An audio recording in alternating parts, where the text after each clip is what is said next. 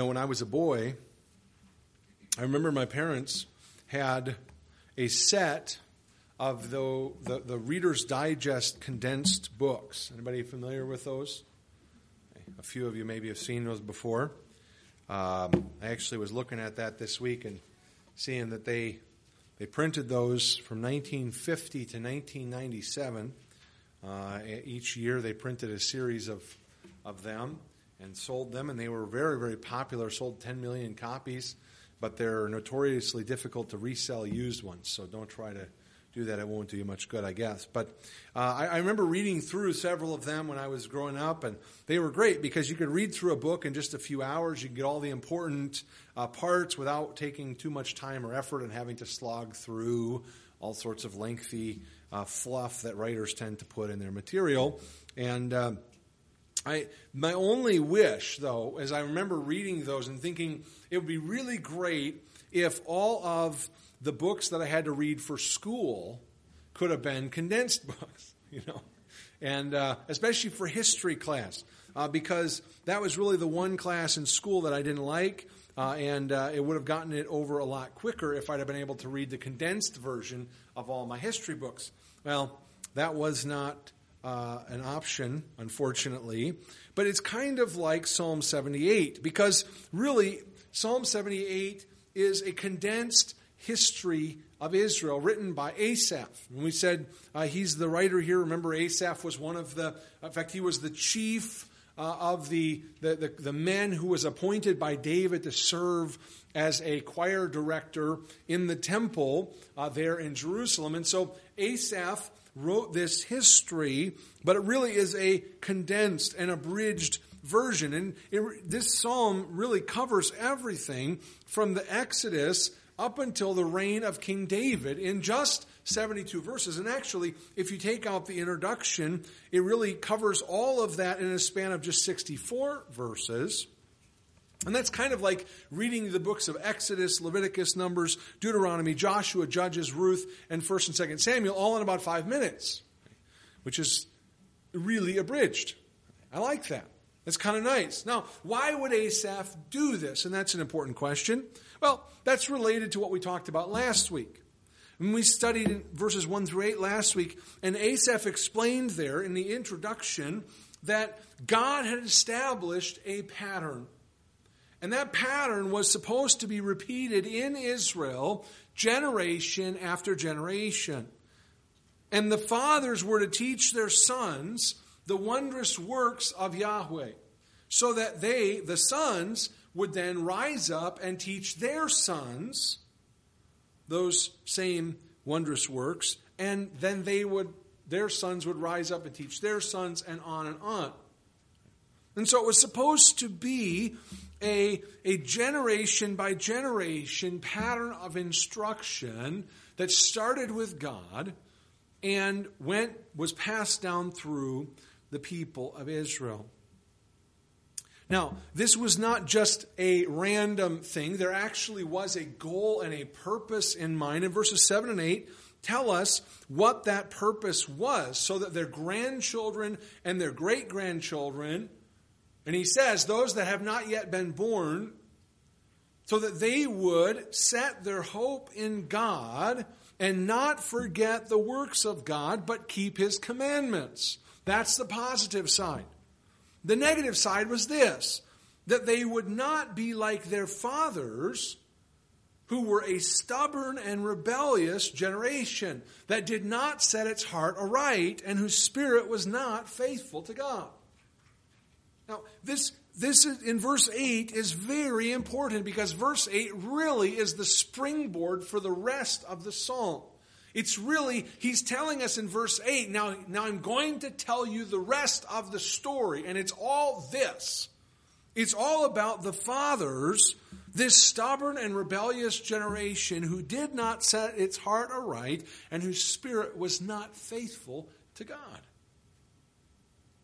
And so from verse 9 to the end of the psalm, Asaph is going to survey Israel's history, beginning with the Exodus and ending with his own generation. Now differences of opinion about the interpretation of this. But this is what I believe that Asaph is doing here, is he is bringing us up to the current day in his time. And so he is bringing the history forward to that point, and he's going to explain all of this. Now, it's interesting, in the New Testament, the Apostle Paul tells us that the things that were written before, he says, were written for our learning. And he says that the Old Testament Israelites are an example to us. But when we read them, we have to be careful. And this is one of the things, hopefully after 77 of the Psalms so far, you've figured out that I don't just read the Psalm and go, this is good enough for the Israelites, it's good enough for us. And we just kind of take and pretend like we're the Israelites and it was written to us and we can just take it that way. I hope you can see that as we go through this, I recognize that these Psalms were written in a specific context among a specific people. And so they have they need to be interpreted accordingly. And what that means is we don't just take the examples of the Old Testament and say, well, these are moral examples for us to follow. So, and sometimes we do this with especially a lot of the historical books, be brave like David. Have the courage of Daniel to go to the lion's den. Be honest like Joseph, and things like that. Well, the fact of the matter is, the example that we see in the Old Testament, by and large, is this: don't do like they did. It's mostly a negative example, and that's really what Psalm 78 shows us. So it's not, look at these people, they're great examples, you can learn all sorts of things about the life of faith. Mostly it's, look at these people, and you just don't want to be anything like them. These guys really made a mess of it. Don't do as they did. And it's a warning. But again, what is the purpose here? Asaph says this is what we're supposed to be teaching from generation to generation to generation to generation. They need to see this example. Now, I appreciate this psalm. We have a tendency sometimes to whitewash history. We have a tendency to whitewash the history of certain people that we like. Right? And we especially have a tendency to whitewash our own history when we share that with someone else. I like the fact that Asaph doesn't do that. That God doesn't do that. The Holy Spirit who inspired this didn't do that. He led Asaph to write an accurate depiction of what happened. And I think it's important for children to hear the truth. Now, it doesn't mean that necessarily we should just, tell all the bad things we've ever done and list all those things and tell everybody all things. But we need to be honest. And sometimes, if we're not careful, we can give the impression, through only sharing a sanitized version of our past, we can give the impression that we have got everything figured out and we've always kind of managed to do it the right way. But that's not how the Bible presents people.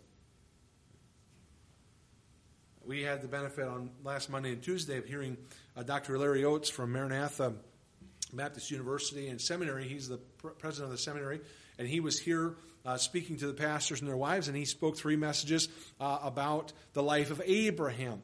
And if you'd like to hear those messages, they're all on the church website. I posted them this week, and you can go to the church website under the Pastor's Pulse heading, and you can find them. They're there, and you can listen to all of them online. They're really excellent messages, and I would encourage you to listen to them. But the life of Abraham is a great example of this, because Abraham, we oftentimes think of Abraham as a tremendous man of faith, and he was, and yet, if we're honest about Abraham's life, if we read what the Bible says and we take it all in, we realize there are a lot of things about Abraham that we do not want to repeat. There are a lot of things about Abraham's life that we want to take as a warning and say, don't do this. This wasn't right. This wasn't faith. This wasn't obedience. We need to understand that the Bible presents us with the full view, an accurate view, and it doesn't whitewash things, and it doesn't kind of glaze over things that we would otherwise be uncomfortable with. And so in Psalm 78, we have this condensed history, but it's a history of warning. In a way, Asaph is telling this generation of Israelites and the next generation of Israelites, hey, don't be like these people. Learn from history. Don't repeat it. Heed the warning. But there's more here, and this is what I like about this. There's more here than just a negative example for us to avoid. I mean, again, if we do that, all we're doing is we're treating this as kind of like a fairy tale with a moral. It's more than that. This psalm and the history of Israel gives us tremendous insight into the nature of God and how God works. And I want you to see that as we go through this. By the way, we're not going to finish this today either. So it'll be at least next week before we get done. But as we go into this together, I want you to see that God's compassion is inexhaustible. And it's His compassion that moves Him to save His people. And I'm not just talking about from the earthly enemies. That's not in view anywhere in this psalm. God's compassion causes Him to save His people from Himself. You say, well, that's a weird thing to say. Why would you say that? Why would you say that, Pastor? Why would we need to be saved from God? Well, God's compassion causes Him to save His people from His wrath. Wrath that burns white hot against rebellious and sinful mankind. And so, well, I might be getting ahead of myself, but we need to be saved from God, from His wrath. That's a message, by the way, that is really not popular today. Most people don't want to talk about that. A lot of churches just won't bring it up. We have to talk about it. That's what this psalm is really all about. Now, following the introduction here, and we're going to have to dive in and move because there's a lot to cover here. There's a lot of ground. Like I said, there's a lot of history brought in here.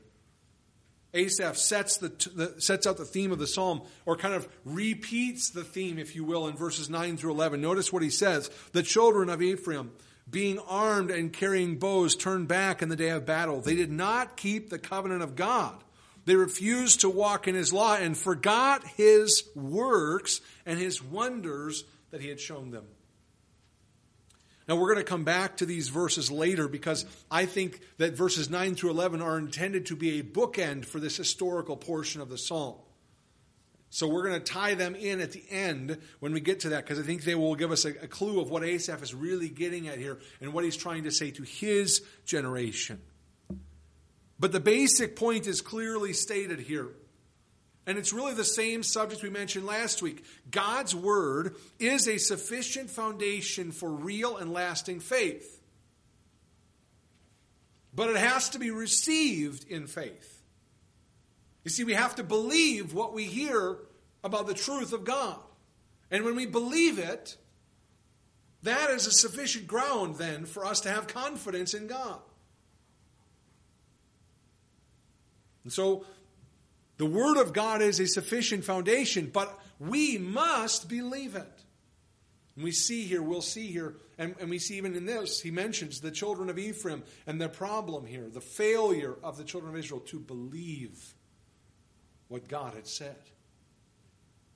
That is the fundamental problem with Ephraim. He says they forgot God's works, and they did not follow His commands. They knew what was right. They knew what God expected of them. They knew what God had done for them. But they did not truly believe that God was willing and able to save them. But our focus this morning isn't really going to be on the failure of Ephraim. We'll come back to those verses later. But that really is the theme here. That's the issue. The children of Israel failing to remember what God had done and failing to obey and keep God's commands. When we look at verses 12 through 39, we see, and this is what we're going to look at this morning, a recounting of the lives of an entire generation of Israelites. An entire generation of this nation is in view in these verses. This is the generation of the Exodus. These were the men and women who had watched God humiliate Pharaoh and all of his pantheon of gods that he and the Egyptians worshipped. They had seen how this great and mighty human king, because Pharaoh at the time was the most powerful ruler on earth. They watched how he was reduced to a miserable wretch after losing the life of his firstborn son, and how he begged Moses and the people to leave. Of course, that wasn't the whole story. Look with me at verse 12. Marvelous things he, that's Yahweh, did in the sight of their fathers. In the land of Egypt, in the field of Zoan, he divided the sea and caused them to pass through. And he made the waters stand up like a heap. In the daytime also he led them with the cloud, and all the night with a light of fire. He split the rocks in the wilderness and gave them drink in abundance like the depths. He also brought streams out of the rock and caused waters to run down like rivers. Just think about what these verses involve. The men and women watched as the Lord himself caused an east wind to blow across the Red Sea, splitting open the waters, making them stand up on either side like cliffs. As the children of Israel, something like 2 or 3 million people, walked through on dry ground. Absolutely astounding. And when we read this in Exodus 14, which is where this happens, it's plain that the entire generation of people watched this miracle with their own eyes. They saw it happen. This wasn't some lame special effect on TV. It wasn't some computer-generated thing. They watched it. They saw it happen right in front of them. And each morning they watched the pillar of cloud move ahead and guide them through the wilderness. And then they watched that same pillar turn to fire each night so they could continue traveling in the darkness. You see, they didn't have headlights on their camels and their wagons. But God provided light, guiding them, showing them where to go as they walked through the wilderness. They found themselves in the desert. They were surrounded by dirt and rocks as far as the eye could see. Not a drop of water in sight. And they watched God, through the hand of Moses, split apart the rocks and caused a river of water to gush forth from the cliff. They saw this with their own eyes. But not only that, they tasted the water themselves. They drank. Notice here he says there were rivers of water, streams of rock, and water that came down like rivers. This was an abundance of water. So much that they drank and their thirst was satisfied. This was nothing that they had done themselves. They didn't dig a well. They didn't search out some sort of artesian spring. They just stood there at a bare rock where there was no water, and they watched the Lord split apart that rock and cause a river to come rushing out. In fact, we know that God did this for his people on at least 2 separate occasions. Exodus 17 is recorded the first time and the second time in Numbers chapter 20. These people, their entire generation, they saw, they heard, and they tasted the goodness of God in protecting and in providing for their needs.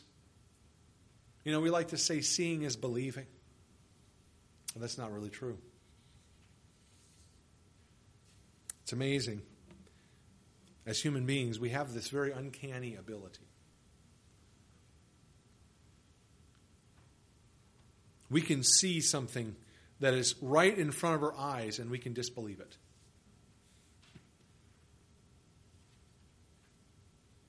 We can see the truth staring us in the face and we can disbelieve it. Seeing is not believing.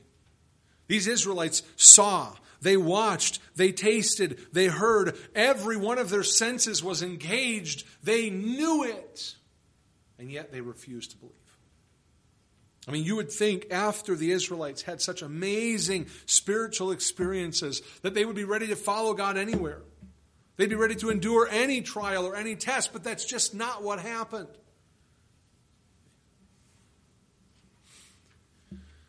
Asaph says they sinned and they rebelled against the Most High. Look at verse 17.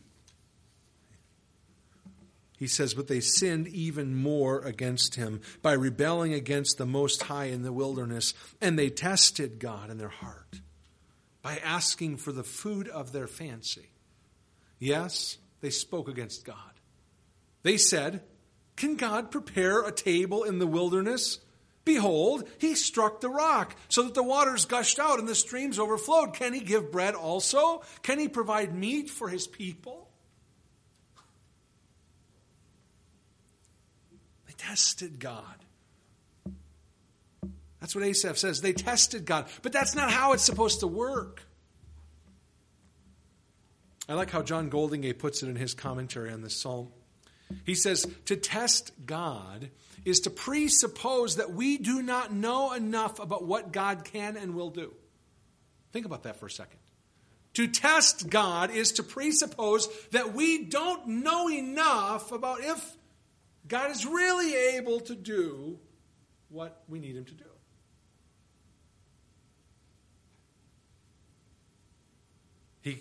He also says, for the people to be testing Yahweh reverses the proper order of relationship.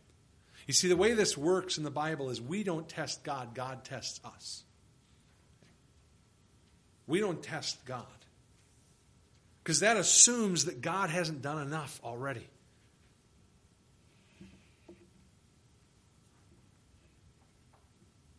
God had parted the Red Sea. He guided them and guarded them with the pillar of cloud and the pillar of fire. He gave them water from the rock. There was already sufficient evidence of his power. There was sufficient evidence of his wisdom. There was sufficient evidence of his goodness for the people of Israel to trust him. And yet the people tested him. They were saying, basically, we haven't seen enough evidence to be sure we can really trust God. What rubbish. But you have to listen to their words to get the full effect of what they were saying in their rebellion. That question there in the end of verse 19, can God prepare a table in the wilderness? It's an interesting question. It's almost the same language that we find in Psalm 23 and verse 5. You're familiar with this verse. You prepare a table before me in the presence of my enemies. You see, David, when he wrote that psalm, was expressing in faith. He was expressing gratitude to God and saying, God, even when I'm surrounded by enemies, you can prepare a table for me. You can give me a place of rest and refuge and satisfaction. You can provide every need that I have, even when I'm surrounded by enemies. And yet here the Israelites are asking skeptically, can God really provide a table here in the wilderness? And they continue in verse 20, and this just amazes me. They actually point back to God bringing water from the rock. Notice what they say, behold. That word, I said something to Pauletta when I was looking at this verse earlier this week. That word amazes me. Behold. Look, pay attention, remember. And this is what the people of Israel are saying. Look, God struck the rock, so the waters gushed out and the streams overflowed. Can he really provide a table in the wilderness? I mean, have you ever heard somebody say something that was so unbelievable you had to ask yourself if they actually just said that? It's like when you hear on TV or something, you hear some kid from Harvard or Yale and they start complaining about privilege. And I think, really? Or some multimillionaire athlete and he starts complaining about how oppressed he is. And I think, wait a second, huh? Are you listening to yourself? This doesn't make any sense. They say, behold, God struck the rock and he caused water to come out. What should come next is, of course he can provide for us. That's the only thing that makes any sense. But that's not what comes out of their mouth. I mean, I want to ask these Israelites, did you really just mention God causing water to flow out of the rock? And now you're going to ask if he's able? What? You just want to shake your head. But we have to be really careful. I want to caution you and caution us together that we don't get up on our high horse just yet. Okay? Because it'll come back to haunt us if we're not careful. Can he give bread also? Can he provide meat for his people? I mean, here we are in the desert. There's nothing around for miles. There's 2 to 3 million of us and we're hungry. Can God do anything about that? Just saying those words sounds absurd. I mean, just putting it into words sounds nuts. I want to go, that's dumb. Of course, that's probably why the Israelites didn't actually say these words. Look at what he said there in verse 18. He says that they tested God in their heart. You see, they were smart enough not to say this stuff because it sounds stupid. Well, look at this incredible miracle that God did. I wonder if he can do this over here. What? No, that's stupid. So we didn't say that, but in their hearts, this was what they were thinking. And if we went back to the book of Exodus and then in the book of Numbers, because there's actually 2 different accounts here that Asaph is kind of drawing on. But if we went back and looked, we would actually see that what the people actually said, the words that came out of their mouth, were complaints about Moses and Aaron. That's kind of interesting. Asaph says they were testing God in their hearts. But when we read it in Exodus and Numbers, we hear what they said with their mouth, and it was complaints. Moses and Aaron, why'd they bring us out here to the desert to die of hunger? We're going to starve to death, and it's their fault. Isn't that usually how it is, though?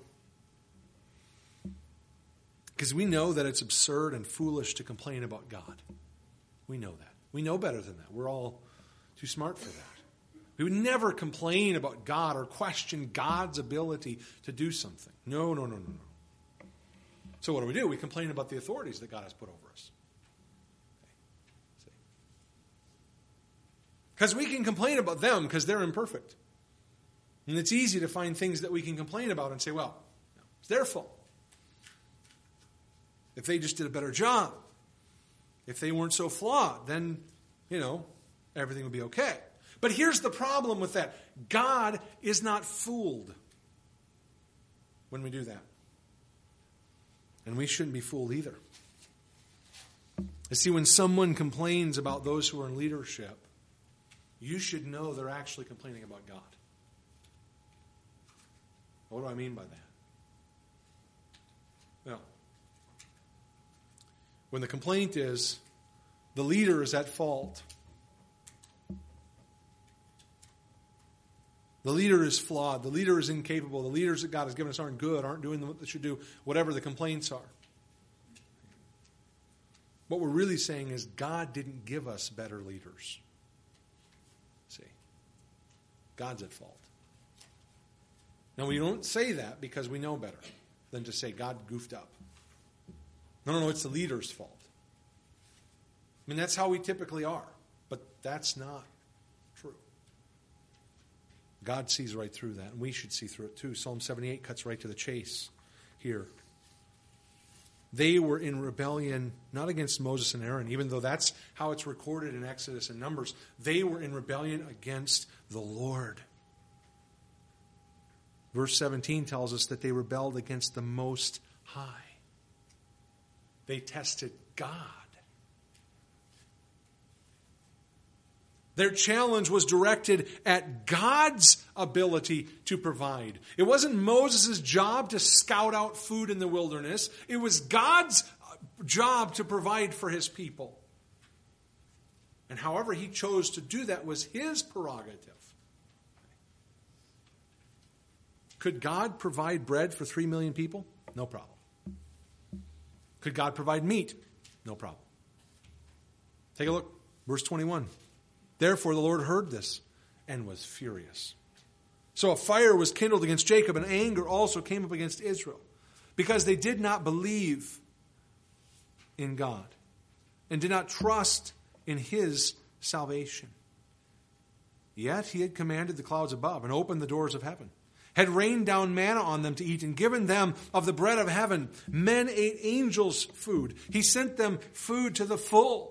He caused an east wind to blow in the heavens, and by his power he brought in the south wind. He also rained meat on them like the dust, feathered fowl like the sand of the seas. And he let them fall in the midst of their camp, all around their dwellings. So they ate and were well filled, for he gave them their own desire. Numbers 11 tells us that God's wrath burned around the camp when they complained. And many people died because of their unbelief, because they did not trust in the salvation of God, according to verse 22 here. You see, their words were just the tip of the iceberg.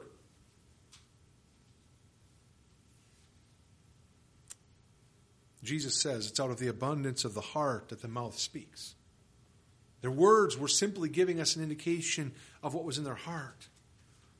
Their testing challenge, these questions. Can God really provide bread? Can he also provide meat? These challenging questions were really expressing a heart of unbelief.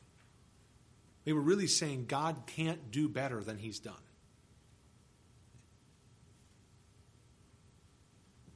And you know what? God rose to the challenge. Now let me just say this about putting God to the test. You hear about this from time to time. People talking about testing God or putting God to the test. And I think we need to be very, very careful with our words and how we speak and how we approach that concept. Because the Israelites decided to put God to the test here, and he heard them and he accepted the challenge. And let me suggest to you that that's the last thing you want to happen when you put God to the test. Didn't work out the way they expected. Challenging God to provide food in the desert. Well, I was trying to think of a good analogy for this. It's kind of like, it would kind of be like if I decided to challenge one of those Olympic snowboarders. You guys have been watching them, I'm sure, on TV. You watch the Olympics at all. You see these snowboarders and you see them, and we were watching the one where they do, I think they call it big air. It's like the ski jumping, only they do it on snowboard, and they do tricks in the air. It's unbelievable. And it'd be like if I went up there and I said, you know what, I'm going to challenge you, gold medalist, head to head. You versus me, mano a mano, we're going to do this. Okay. I've never been on a snowboard in my life. I went skiing once. I've never been on a snowboard ever. Okay. Bad idea, right? But actually, even that's not a very good analogy for this, but that kind of gives you an idea of how foolish it would be for us to test God, to put God to the challenge. Okay. Because this is really far more foolish than that. Not only did God rise to the challenge, he completely shattered it, and he proved how ridiculous their question was in the first place. He didn't just give them bread. You see, he could have done that any way he wanted. He could have dropped down loaves of Wonder Bread all over the camp if he wanted. He didn't do that. He gave them bread from heaven. That was something else. You see, he didn't just meet the challenge. He blew it away. He gave them bread from heaven. Bread of angels. The word angels here isn't the typical word for angels. It's a word for heroes or mighty ones. These common, ordinary, everyday men and women were fed with the bread of the mighty ones. Bread that came down from heaven. And notice he fed them to the full, it says there in verse 25. He sent them food to the full. They didn't lack a bit. In today's kind of parlance, you could imagine at this moment God dropping the mic and walking off stage. I mean, that's how it should have ended, but the people weren't finished yet. After eating this heavenly bread for months, manna, right, the people called it, they complained again. This time they complained because it wasn't meat. Because we get tired of this bread all the time. And so Yahweh, we read here in the verses that we read just a moment ago, he sent another east wind. Kind of like the one he used to part the Red Sea. And he sent quail into the camp. He rained down meat on them like dust. Again, it wasn't enough just to rise to the challenge and be like, oh, can I provide meat? Sure, here's a can of Spam. He didn't do that. He covered the ground with quail. He didn't even leave it. They didn't even have to walk outside the camp. Now, when we lived in New Mexico, I had the opportunity a couple times to go dove hunting. And around here, it's kind of controversial whether you should shoot mourning doves or not. But down there, there was a season for it, and a couple of the other teachers that I worked with said, hey, we're going dove hunting one afternoon. They said, do you want to come with us after school? We'll go out to the desert and we'll go dove hunting. I said, sure. What do I need to do? Just come along. We got an extra shotgun. You can just jump right in with us, and we'll go. So I went out with them. We went out to the desert, and we went out, and we were in the desert, kind of on the back side of this huge commercial dairy. Okay, so there was tens of thousands of heads of cattle in this big dairy production they had going on there, and of course, what do they feed the cows? Well, they feed them corn and grain and all that's out there. Well, of course, what do the doves want to eat? So it's a perfect place to hunt because the doves are just flying in constantly, coming in, stealing all the food from the cows. And then they'd fly them back out. And so you didn't have to even do anything. You just stand there.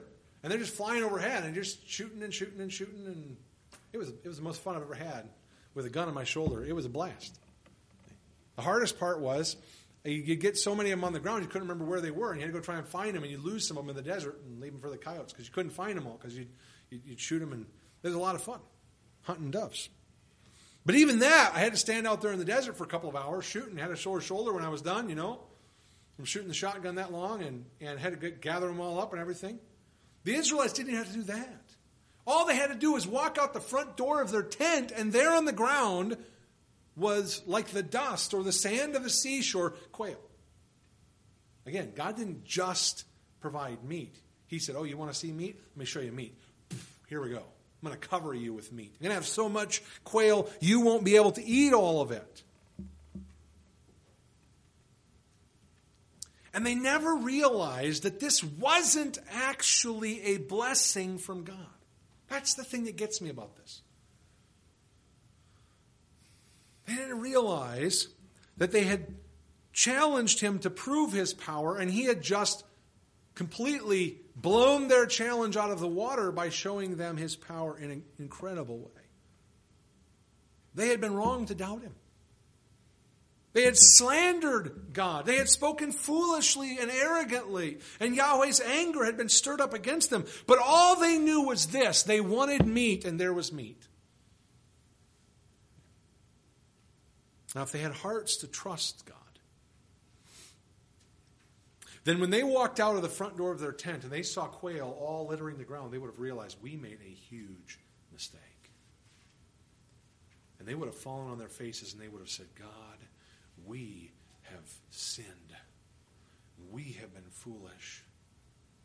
We tested you and we doubted your ability, and you have proven so far over and above what we could ever imagine. We were so wrong to ever question you. But you can read through the record in Exodus and Numbers. You won't find them ever saying that. No. They were so focused on themselves. They didn't see what was really happening. We read about it here in verses 30 and 31. He says they were not deprived of their craving. Well, you could say that again.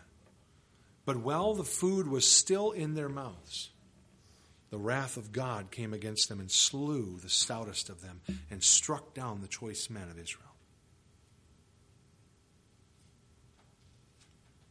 This is a tremendously powerful example of what James talks about in James 1.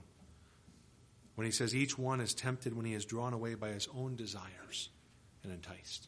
They just wanted meat. They just wanted to have a taste of meat. But their desires enticed them. And James says when the desire has conceived, it gives birth to sin. And sin, when it is full grown, brings forth death. choice men of Israel died. And the place that they died and were buried there in the wilderness, according to the book of Numbers, was called graves of craving.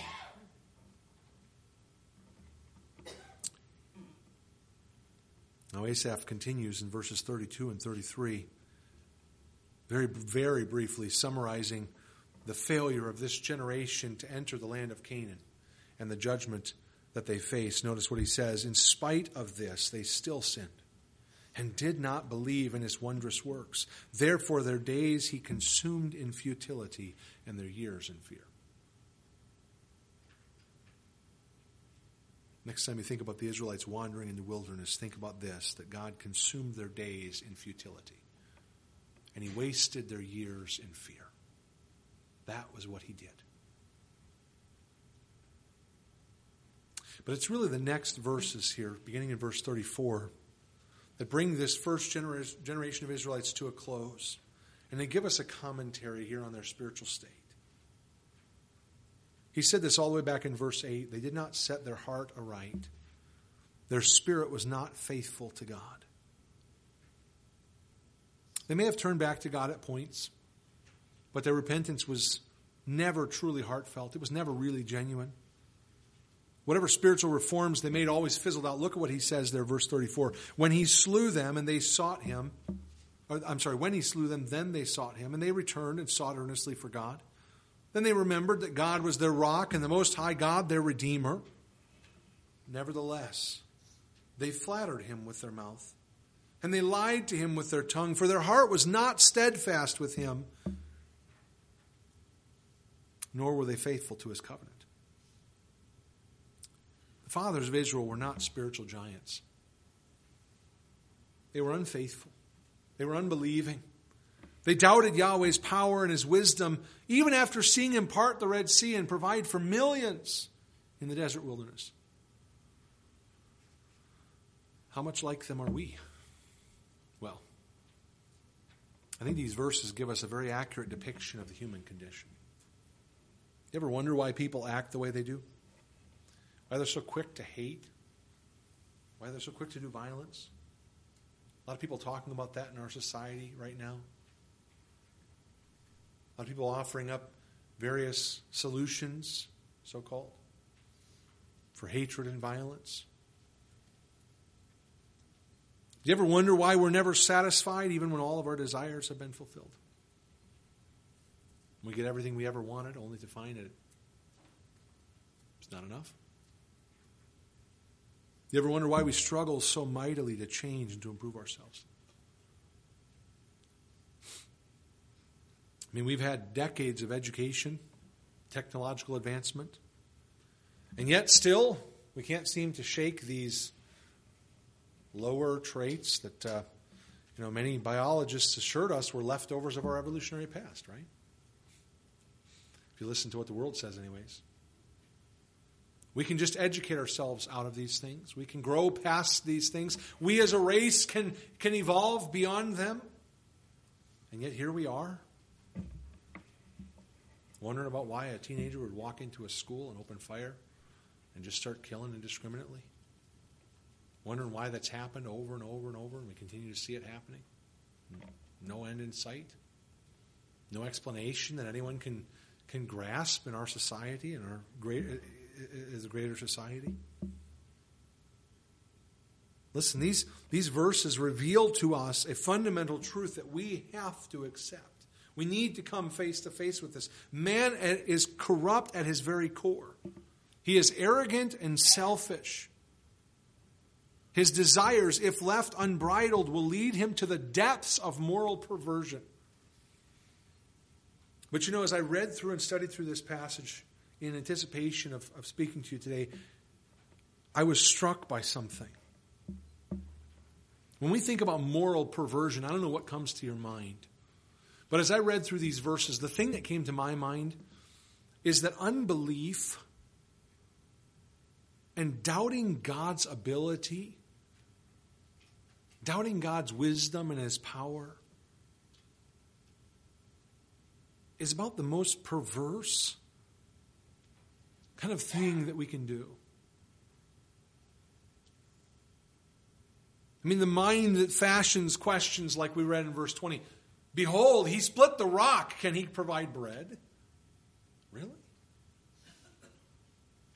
That's about as corrupt and perverse of thinking as is imaginable. That we could look at Almighty God and say, well, he can do this great thing, but I just don't know if he's able to do this.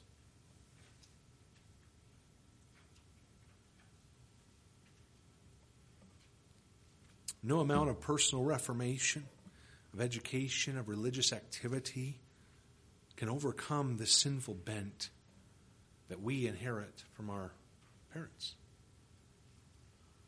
at birth. When we think about this, we come face to face with the reality of human depravity. But this is where we need to see something else. Because we're also, at this point, confronted with the never-ending mercy and grace of God. Look at the last two verses of this section of the Psalm, 38 and 39. But he, that's God, being full of compassion, forgave their iniquity and did not destroy them. Yes, many a time he turned his anger away and did not stir up all his wrath. For he remembered that they were but flesh, a breath that passes away and does not come again. You know, it's said that the very first line of verse 38, but he, being full of compassion, forgave their iniquity. That line is the very middle sentence in all of the Psalter. We finally reach the middle. And what's the middle? What's the central point when you go through the Psalter? You come to this. But he, being merciful, pardons iniquity. Oh, what a truly powerful statement. Yahweh is everything that we are not. Where we are self-centered and arrogant, he is merciful and compassionate. Where we are greedy and deserving of damnation, he is generous and he turns away his wrath. It says here that he forgave their iniquity. That word forgave is very important. It literally means to make atonement. It's the word kafar. It's a word that's used when the priest would go in to the temple and he would take the blood of that animal and he would sprinkle the blood, that once a year on the Day of Atonement, Yom Kippur. He would go into the Holy of Holies and he would sprinkle the blood on the altar, on the mercy seat of the Ark of the Covenant, to make atonement, to cover the sins of the people.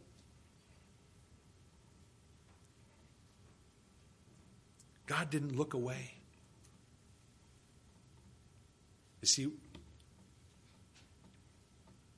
God doesn't look away from our sin. He doesn't overlook it and just ignore it. But because he's compassionate and merciful, he took it upon himself to provide a covering for it. This statement here in verse 38 is really, in many ways, a prefiguring of the work of Jesus Christ. In fact, Paul tells us that in Romans chapter 3, that the reason that God could overlook sin in the Old Testament was that God was looking ahead to the sacrifice of Christ. The only reason that God could forgive sins because an animal was offered was that God knew the animal was a stand-in until the one Lamb of God was going to come, who would take away all the sins.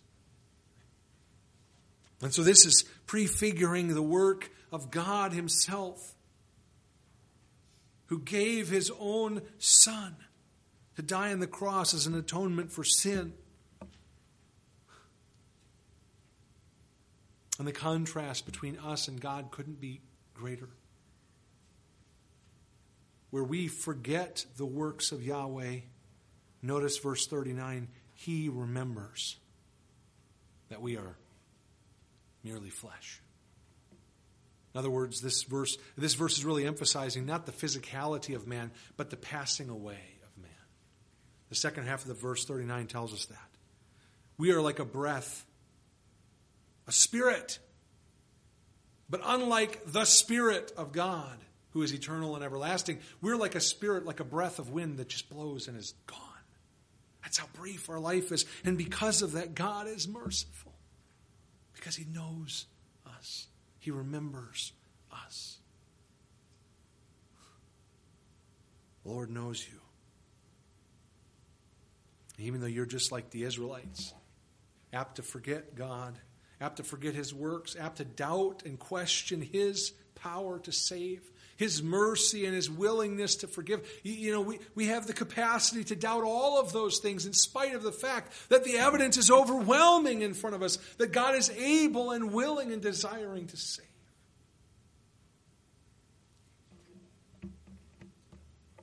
In spite of that, He is merciful and compassionate towards sinners. That's the message. That's the message of the gospel. That you can turn to Him today and be forgiven. That you can trust in the Lord and His anger will be turned aside and His mercy will be poured out to cover your sins, to atone for your unfaithfulness. That's just the first generation. Next week we're going to start in verse 40 and we'll look at the next generation. We'll bring this account up to the time of Asaph. But what we're going to find, I think, is that man, generation by generation, is basically the same. Corrupt, unbelieving, and unfaithful. But God, generation after generation, is always the same. Merciful and compassionate and ready to forgive. Let's pray. Lord, thank you so much for your great love, your compassion for us. So many times we see ourselves and we know that we are frail, we are dust, we are passing away, we have a brief life that will be over so quickly and there's nothing that we can do to sustain ourselves. And so often, even as believers, we get discouraged by our sin and the fact that we can't seem to do what's right when we want to, and we struggle and we fail and we fall down so many times. Help us to come back and cling to this one truth, that you are compassionate and that where we are faithless, you are faithful.